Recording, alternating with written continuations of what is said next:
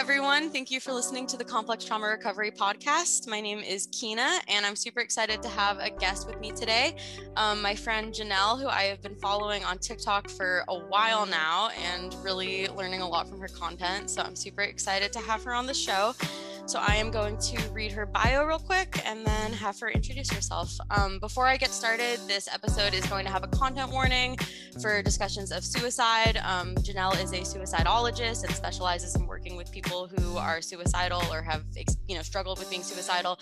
So we're going to be talking about those issues, and it could be potentially triggering. So please just keep that in mind when you are deciding if you want to listen to this episode. Janelle Cubbage is a psychotherapist in private practice specializing in trauma and PTSD. She has an eclectic approach to therapy, utilizing EMDR, internal family systems, and somatic therapies to help facilitate healing. Janelle earned her master's in clinical mental health counseling from McDaniel College in 2016 and has clinical experience with adolescents in residential settings as well as incarcerated adults. Janelle also works as a suicidologist and is currently appointed as the chair of the Governor's Commission on Suicide Prevention. She was awarded a fellowship in 2019 from the Bloomberg American Health Initiative to pursue her master's in public health with a specialization in violence prevention. So thank you so much for coming and being my guest today. Thank you for having me. I'm very excited. I love talking about suicide, which probably sounds morbid, but it is an area and a topic that I'm really passionate about, as is trauma. Yeah, probably I was going to say no more morbid than me saying how much I love talking about trauma and abuse, right? Someone's got to talk about it. Cool. So maybe we can just start with you talking a little bit more about your specialization and what kind of work you do. What does it mean to be a suicidologist? So to be a suicidologist, I studied suicide. So I studied the causes of suicide, or I actually tried not to say the word causes, but contributing factors to suicide,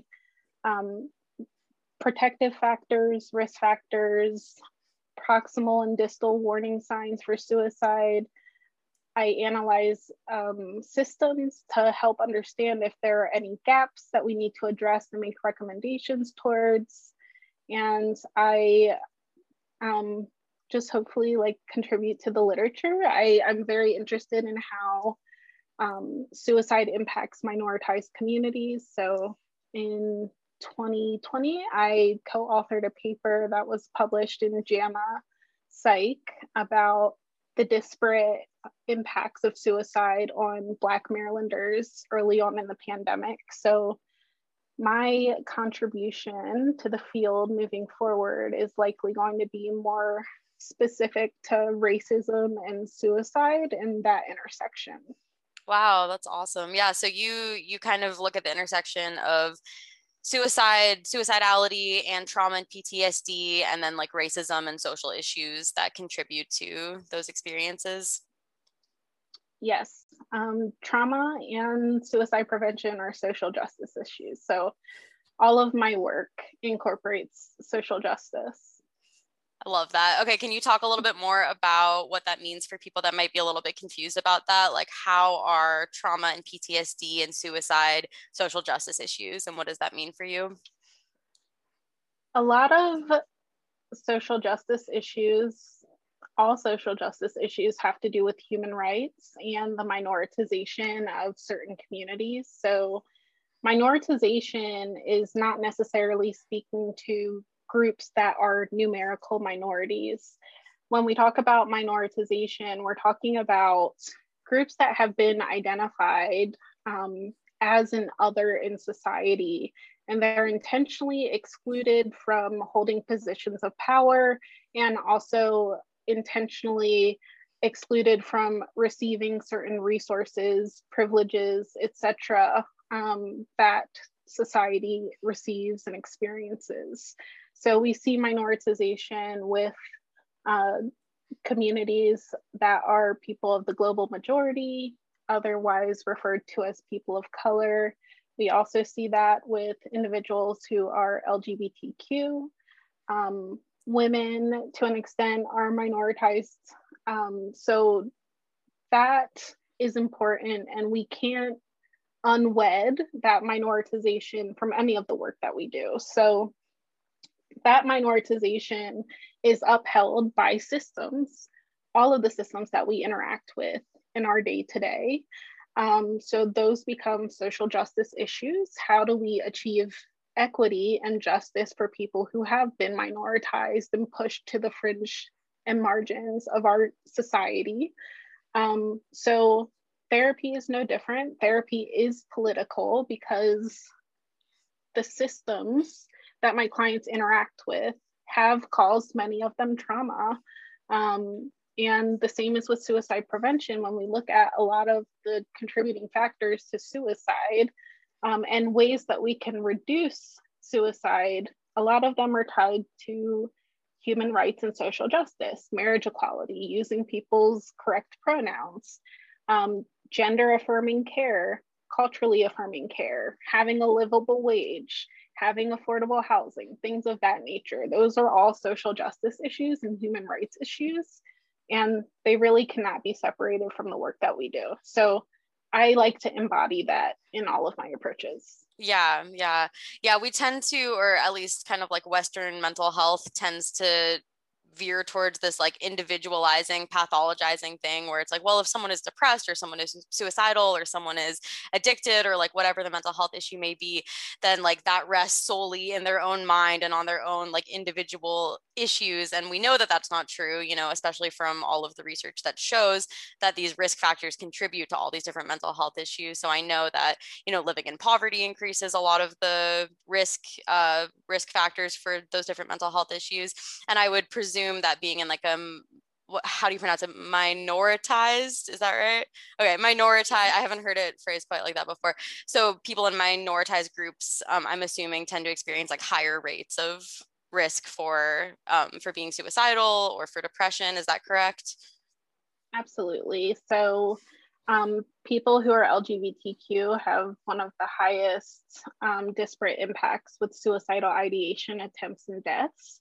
But it's hard to collect data on that other than through surveys, because that's not information that we collect on death certificates. So unless there's a survey done or a fatality review process, it's really hard to have solid data on what the true impact is in those communities. Historically, in the Black community, researchers have thought that there was some protective mechanism that was keeping the rate of suicide among Black people lower than it was to their white counterparts. I really question whether that was the case. We're actually seeing that change. The rate among Black youth is increasing steadily and quickly, more quickly than any other racial group of the same age range. Wow. So I think that there's a lot of kind of racist stereotypes that might contribute to those presumptions, like the strong Black woman stereotype. I think that stigma plays a role in that. And we also have to look at other factors impacting the Black community, especially Black youth, like homicide. So the disparate impact of homicide on Black youth can kind of skew our numbers with other causes of death and make it seem like a smaller issue than it really is. Yeah. So we see that it appears lower sometimes when you're looking at data for when you're comparing racial and ethnic groups in terms of suicide. But you kind of have to look deeper for it. So in 2019, nationally, we experienced the first decrease in the suicide rate in 20 years. Wow. Yeah, so people, I'm not very excited about it. So does that mean that it had just been steadily going up for 19 years consecutively? It has been, yeah. Yeah, that doesn't seem like a very good thing. That seems pretty alarming. It is alarming. The reason I'm not excited about the decrease is when I actually look deeper at the data. So when I looked at the data broken down by racial and ethnic groups, the decrease was pretty much exclusively experienced among white Americans. So every other racial group experienced an increase in suicide deaths. The unknown category did experience a decrease, but it was 15 between years, which is not significant, talking from a statistical perspective. Right. So, you know, even though we collectively as a nation experienced a decrease in our suicide rate, we collectively as a nation did not experience a decrease in suicide rates. Right. So I think that's also another issue and kind of misnomer when looking at these issues, especially from a social justice perspective, is the way that we look at data, and our internal biases can influence that. Yeah, that makes sense.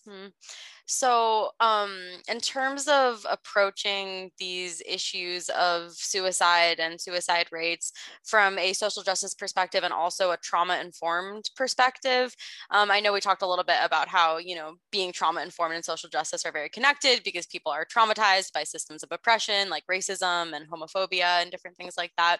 But for you as a clinician, kind of from a clinical standpoint, what does it mean for you to work with the issue of suicidality from a trauma-informed perspective, and kind of with your specialization in trauma and PTSD, how does that connect to your focus on suicide? So suicide is something that I expect to be present more often than not in my clinical work, just because of the link between suicidality and having experienced trauma. And I can talk a little bit more about, you know, my thoughts on why experiencing trauma can increase risk for suicide, in addition to some of the well-established reasons for that. Yeah.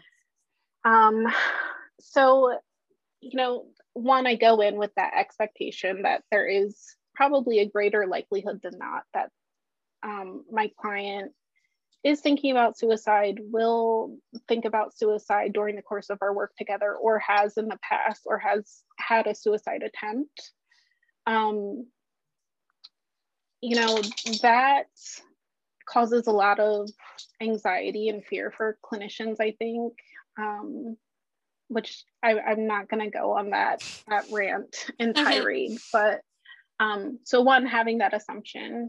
Two, also recognizing and thinking about the systems that they've probably touched, and if they do have those experiences, how those systems probably created trauma for them around this issue of suicidality.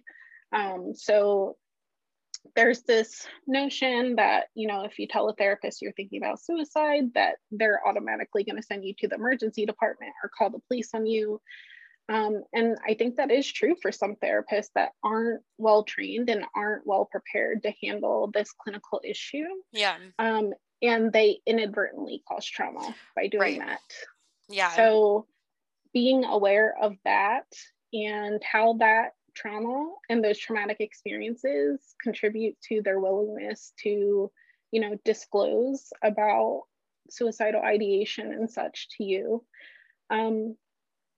You know, the experience at the hospital can also be traumatizing. I mean, that varies, obviously, it's an individual experience, but, you know, thinking about going to a place and being there for 3 days and, you know, being cut off from your support network and you don't know the people there, it can produce trauma for people. Yeah.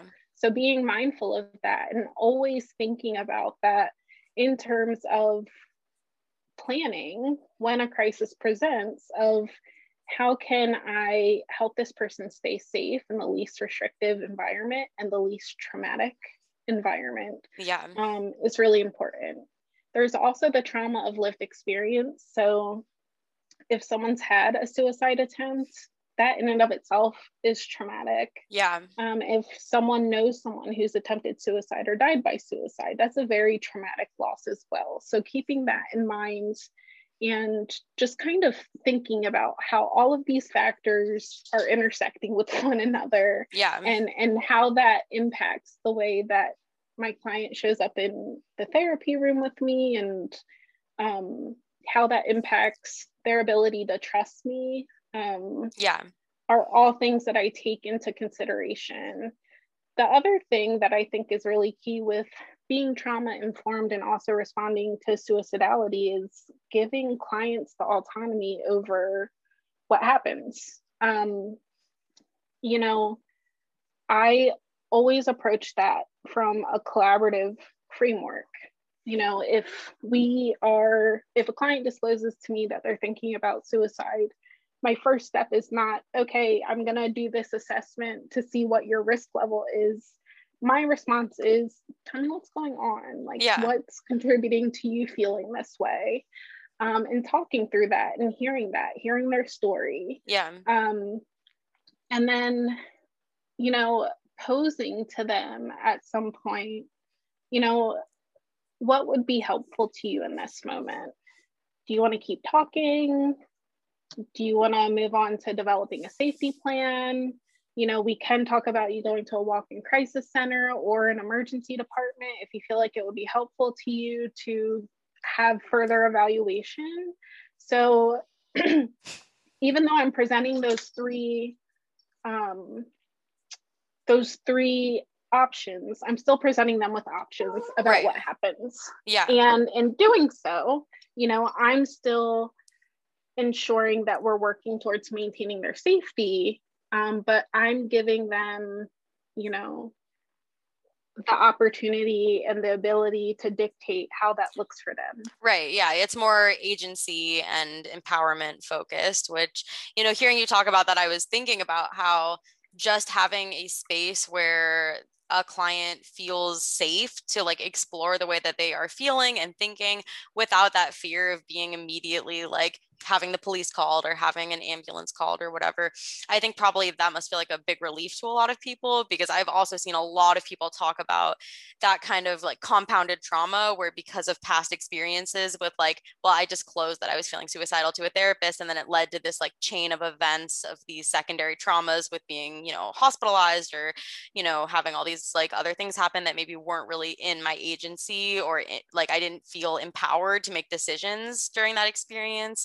It makes it really hard to disclose, like you said. And I've seen a lot of people online talk about like, you know, that fear of like not wanting to say the wrong thing or kind of set off the, you know, the silent alarm that's going to lead to these like series of events. So I imagine that that's a pretty impactful benefit for clients, just to have a more like supportive, open environment where it's like you are free to genuinely share how you feel and what you're thinking about, and trust that like your agency and your autonomy isn't just going to be ripped away from you. There's still going to be a process of like collaboration and mutuality and empowerment.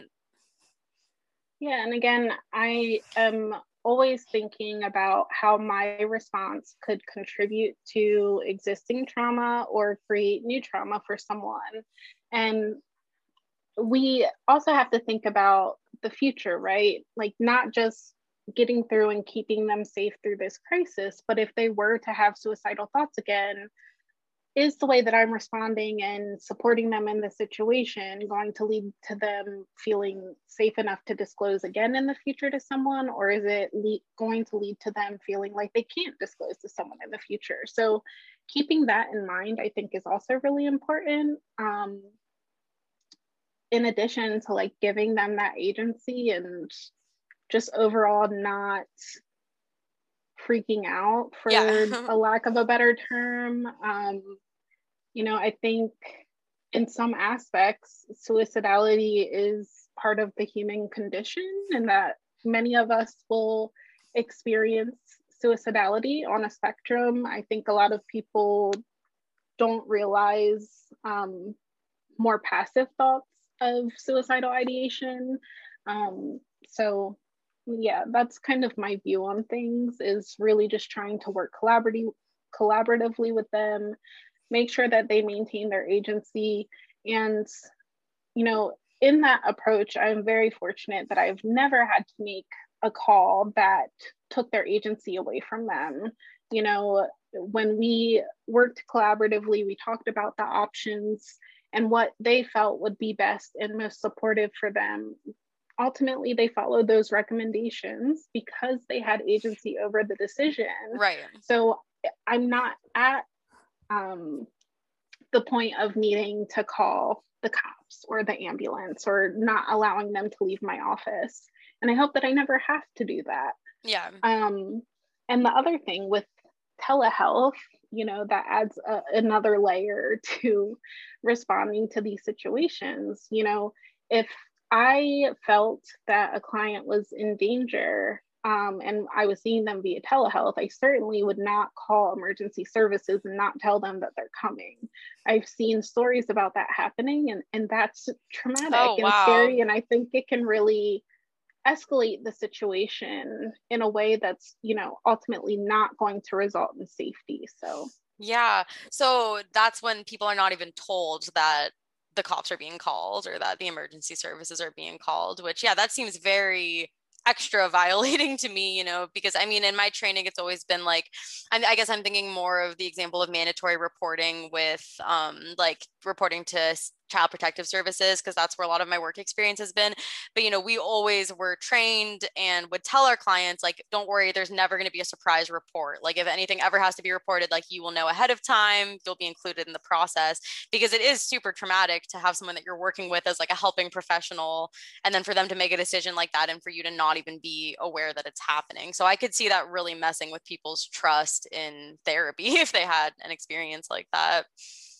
Exactly. And I think anytime that we have to make those kinds of decisions, like you said, that it shouldn't be a surprise to them. And that's something that I cover in my intake sessions when we talk about limits of confidentiality. I always tell clients, if I ever feel the need that I need to make a mandated report or I need to break confidentiality to help keep you safe, like I'm going to talk to you about that before I do it. I'm not going to just do it and you end up with someone at your door or whatever the case may be. So that information and making sure that they're informed of that, I think really goes a long way. Yeah. And that's trauma informed, Right. it's making sure there aren't undue surprises and undue stress and anxiety. Yeah, like that trauma-informed practice doesn't just go out the window the second that you're concerned about someone's safety, right? That's probably one of the times that trauma-informed practice and informed consent and empowerment are like the most important, so you don't unnecessarily re-traumatize someone. Yeah. Absolutely. Makes sense. Can you talk a little bit more about what you were saying about your ideas about how trauma leads to increased risk for suicide? Yeah, so I mean, that relationship between having experienced trauma and that being a risk factor for suicide is well established by research in the literature. So I think one, like obviously trauma, impacts our sense of safety and well-being in the world.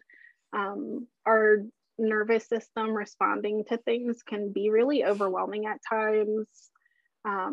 If nightmares are a part of the symptoms that someone's experiencing from trauma, not even being able to go to sleep, where most of us are able to have our brains turn off and kind of have a respite from the real world. And that really starts to wear on people. But I especially think about the foreshortened future. That is a key feature of trauma. So feeling like you're not going to live very long, you don't have a very long life ahead of you. I think that is something that contributes to the likelihood of maybe being involved in community violence, but also with suicide, because if you feel like you're not going to have a very long life as it is, that can really lead to careless behaviors that could put you in danger. It can lead to hopelessness, if there's not something for you to aspire to. And hopelessness is a big component of suicide. Feeling like there are no options for you left and things are not going to get better.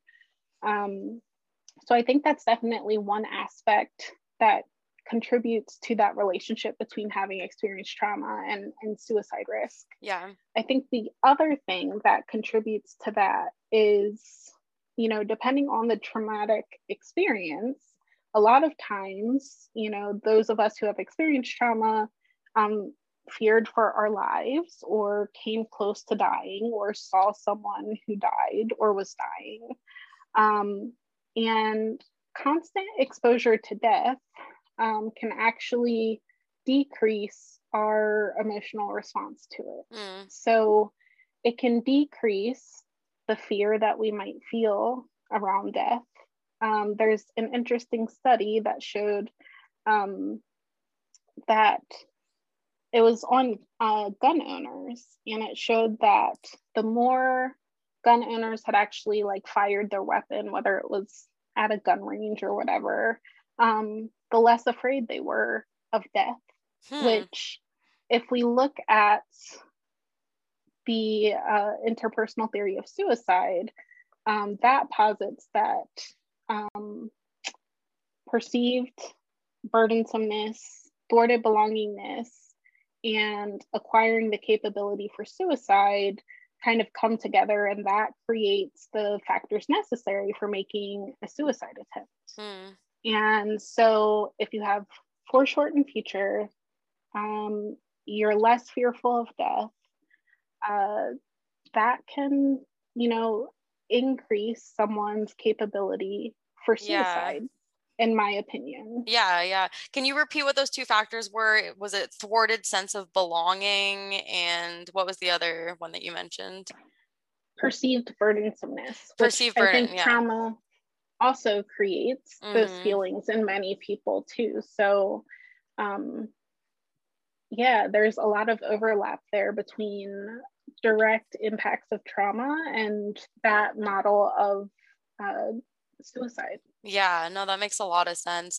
Yeah, I had thought about with CPTSD specifically, and kind of the literature that I've read about CPTSD and suicide, that helplessness and hopelessness are two of the main things that can emerge from CPTSD that can really increase those risks of suicide. Because, you know, with CPTSD by nature, as opposed to PTSD, where you could have PTSD from one standout event, like, you know, you witnessed something really scary, you got in a really bad car crash, like whatever. But with CPTSD by nature, it was recurring and ongoing and chronic. And so that chronic repeating trauma tends to create really heightened levels of like helplessness and hopelessness. A lot of the times, especially because you really are trapped in the situation or the environment where the trauma is repeating, you know, whether that is children growing up in abusive homes where like there's helplessness and hopelessness that comes from just being a child and not really having the means to escape or protect yourself. Or, you know, other situations that commonly lead to CPTSD are like being incarcerated, being in, you know, domestic violence relationships. And those are both situations where someone feels, you know, helpless and trapped, and their mobility, their ability to protect themselves or to, you know, kind of like fight back or flee, like fight or flight, are cut off from them. And so that's when you get sometimes like that freeze response where you just feel like helpless and hopeless, and like there's nothing that I can really do to change my circumstances. And so I can see from that it makes a lot of sense how those kinds of kind of recurring prolonged traumatic experiences and that feeling of helplessness and not being able to escape would lead to at least suicidal ideation for a lot of people, as kind of, you know, when you don't feel like you have the power to change your circumstances, then maybe that is the only thing that feels like an ability to escape for certain people, right? Yeah, and you know, the model shows, it's usually shown with circles. So the perceived burdensomeness and thwarted belongingness come together, and that can produce the desire for suicide. And then when the capability for suicide is added to that, you know, that's when the risk is really substantial. And with a lot of the factors or examples that you included, they also speak directly to thwarted belongingness, you know, that underlying message being that I'm alone. So if you're a child growing up in an abusive household, you know, the abuse is generally at the hand of your caregiver, your parent, someone who's supposed to love and protect you. So that is a very lonely experience. You know, our brain does some really interesting things that help us to still be able to bond to those caregivers in those types of situations. But, deep down underneath those protective mechanisms, is there truly a sense of belonging in that family unit with that child? In the example of incarceration, you are very literally being removed from society and being told that you do not belong in society. And then you have people, if you have to go up for parole, that get to make a decision about whether you get to re-enter society. Or if you're a felon and you literally don't have the same rights as other people once you leave, like you're literally separated from a sense of like cultural belonging in that way. Exactly. It's almost like a new caste or a new hierarchy within our society where, the message being sent is you are not the same as us. You are not on our level. So really thinking about those underlying messages that are sent from these systems, from actions, I think is really important to consider, as well as that burdensomeness comes in. I feel like, really those things go hand in hand. I can't think of many situations where one would exist without the other. So in the case of that child who's being abused, a lot of abuse is, well, I provide for your basic needs, which we all know is like the bare minimum of a caregiver to do. Right.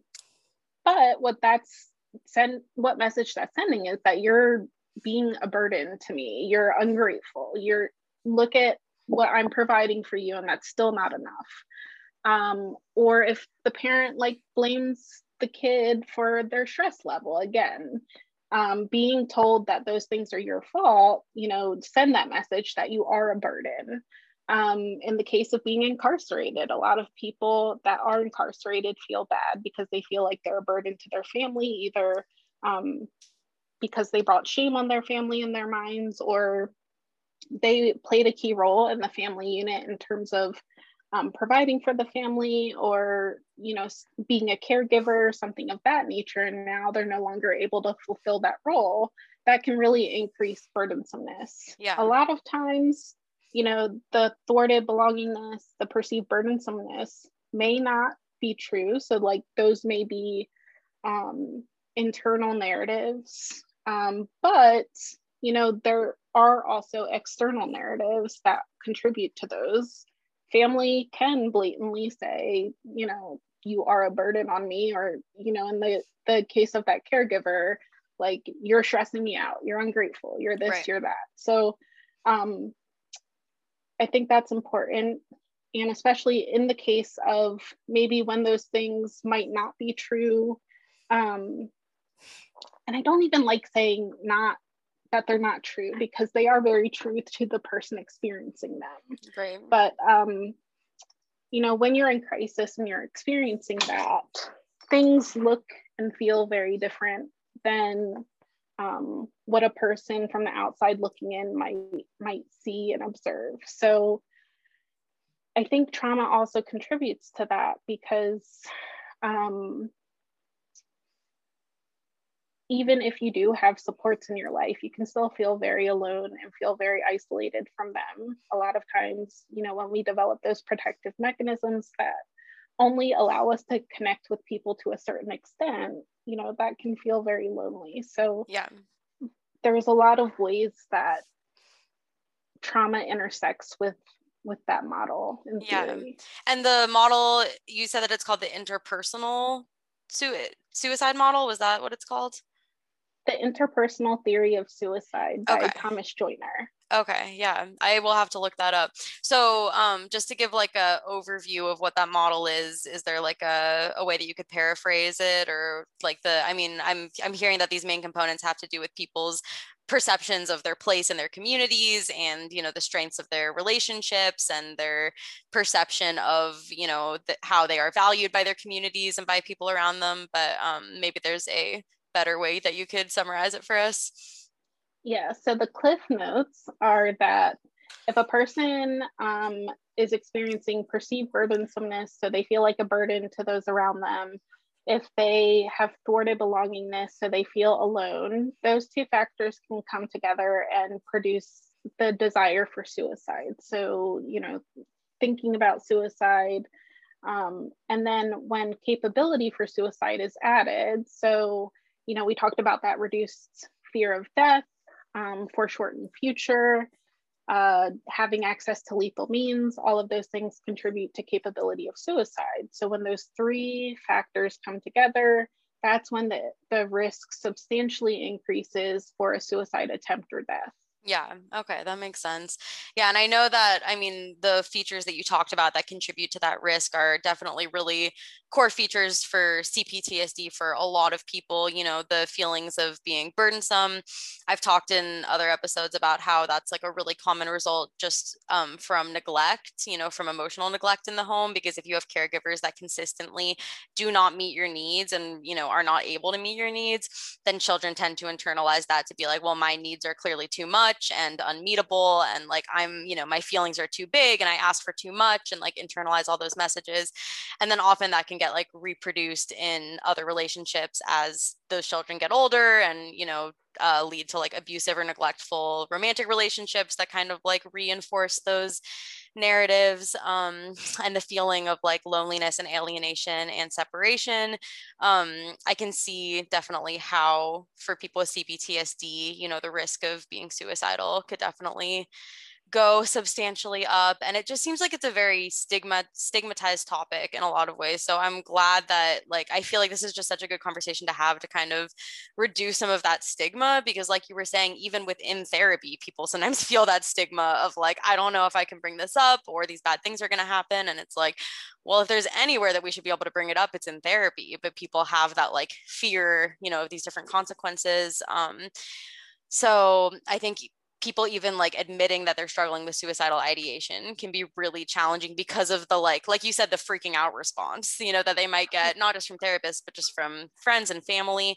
I mean, and it's understandable because for people without the training in it, it's a scary thing to hear, of course, like it's scary to hear that someone that you love is thinking about killing themselves. But I think we need to be able to like have that dialogue in a more open way in order to reduce, the risk of people actually going through with suicidal ideation. Because I imagine that kind of like, oh my God, reaction really reduces people's ability to like speak about this and get the help that they need. Yeah. And I think also, a mindset shift is needed of not, when someone discloses to you that they're thinking about suicide, like not thinking, oh my gosh, they're going to kill themselves. Think about the fact that they're sharing that with you. That's a positive thing, that they're reaching out to you, they're trying to talk to you about it. That's a good thing. That's positive. The other thing that I've seen that happens in those situations a lot is that people attempt to shame them, which is it's not a useful tactic. And that can be really re-traumatizing for someone with CPTSD that already has so much shame around their experiences and their very existence. Mm-hmm. What about your family? Think about your family. How are they going to feel? The other issue with that, besides being very shameful and unsupportive, is in most cases, they have people thinking about suicide think that their family and loved ones would be better off with them. Again, we have to remember that they feel like a burden to those around them. Right. So in their minds, them no longer being around would be better for their friends, family, and loved ones. Right. So that's just not really an effective response. Not at all. Yeah. So what would you suggest for people listening about the best way to respond to someone that shares suicidal feelings or ideation with like friends or family?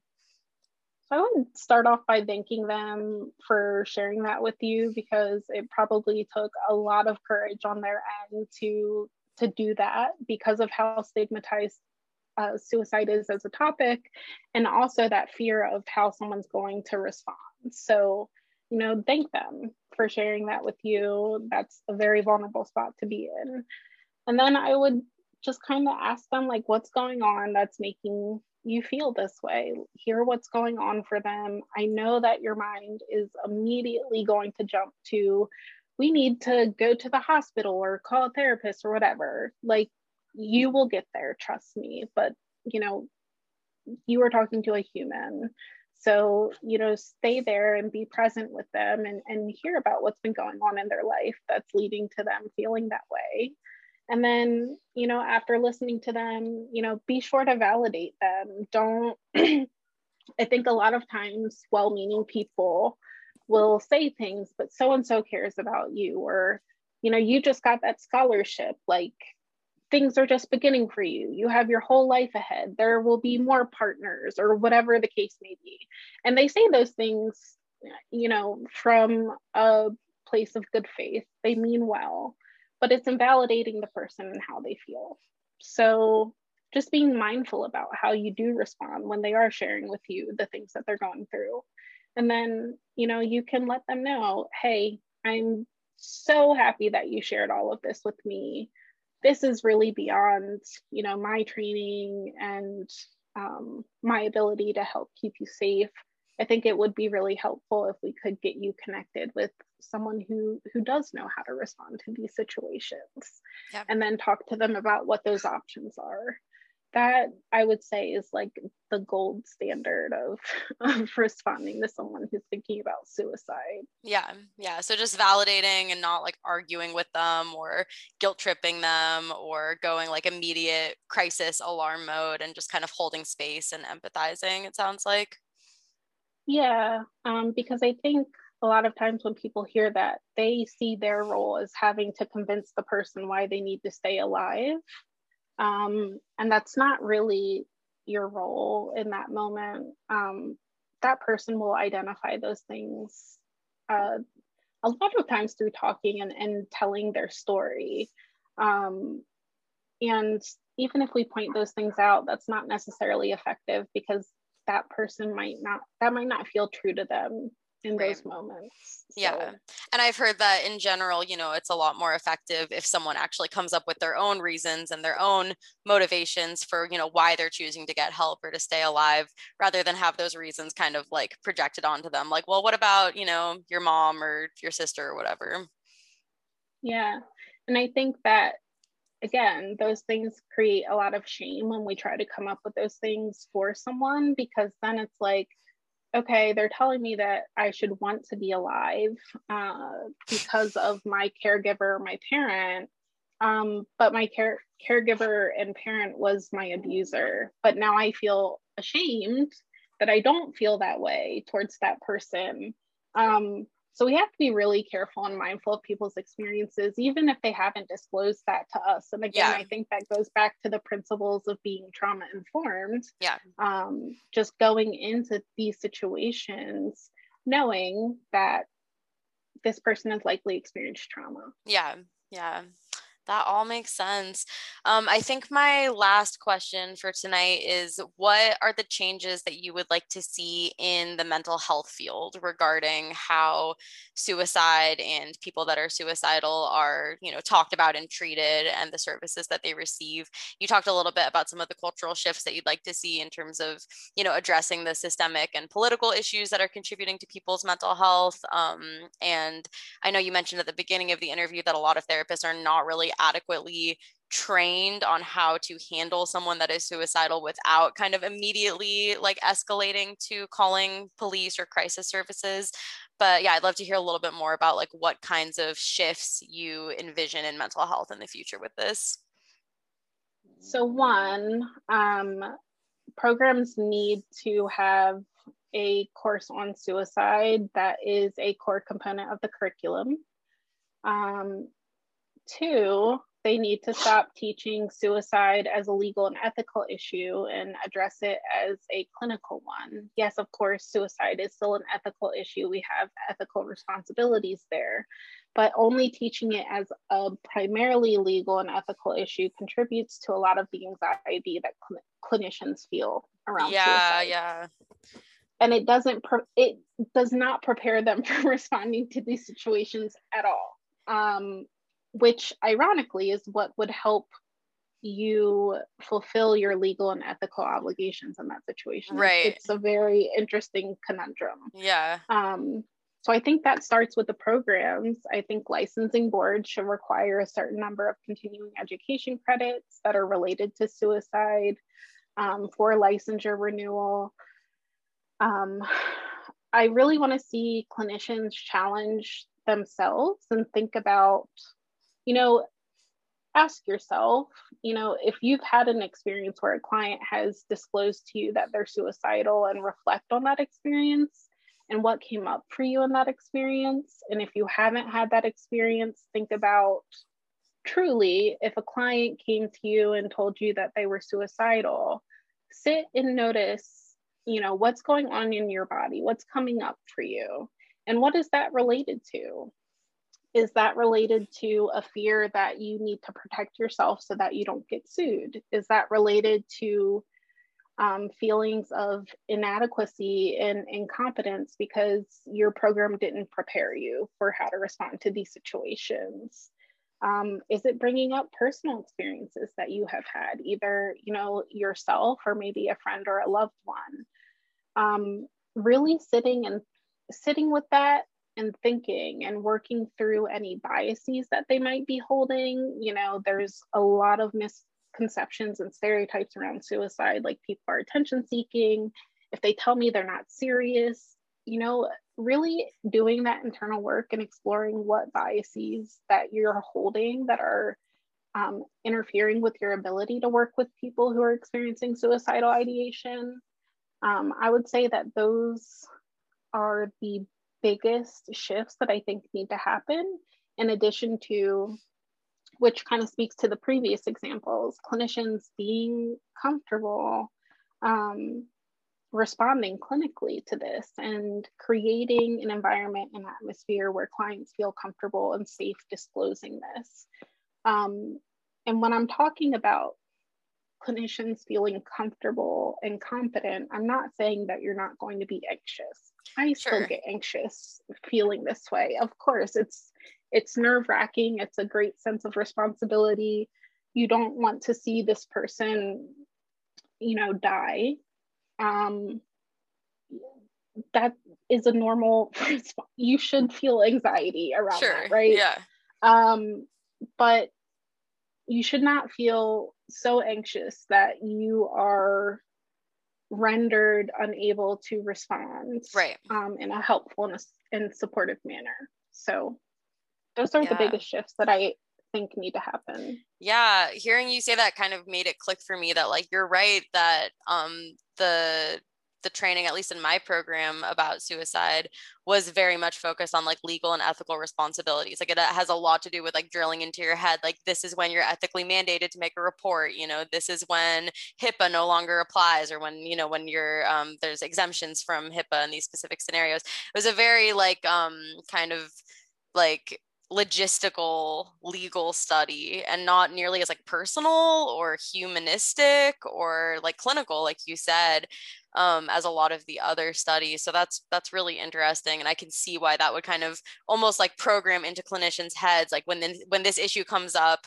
you're no longer in clinical mode, you're in like legal, make sure I follow like the letter of the law mode. And that can be like this really big disconnect probably for clients. I'm sure that they can often sense that kind of like jarring transition from like I'm in like a clinical connecting to you as a human mindset to like what are the laws and how do I follow them mindset. I'm sure that you can pick up on that as a client when it's an uncomfortable juxtaposition for a clinician, right?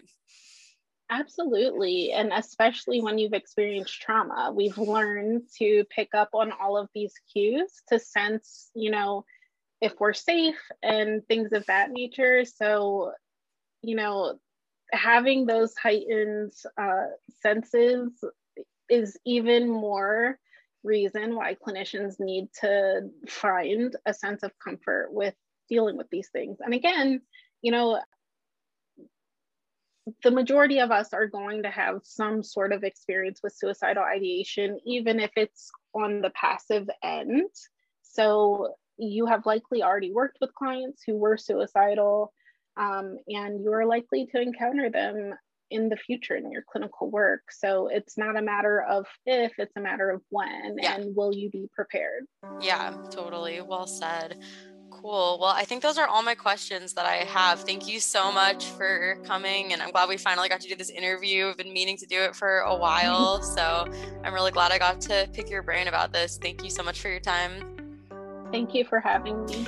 I will link to Janelle's like social media and where you can find her work in the bio of this episode for anyone that wants to go check her page out.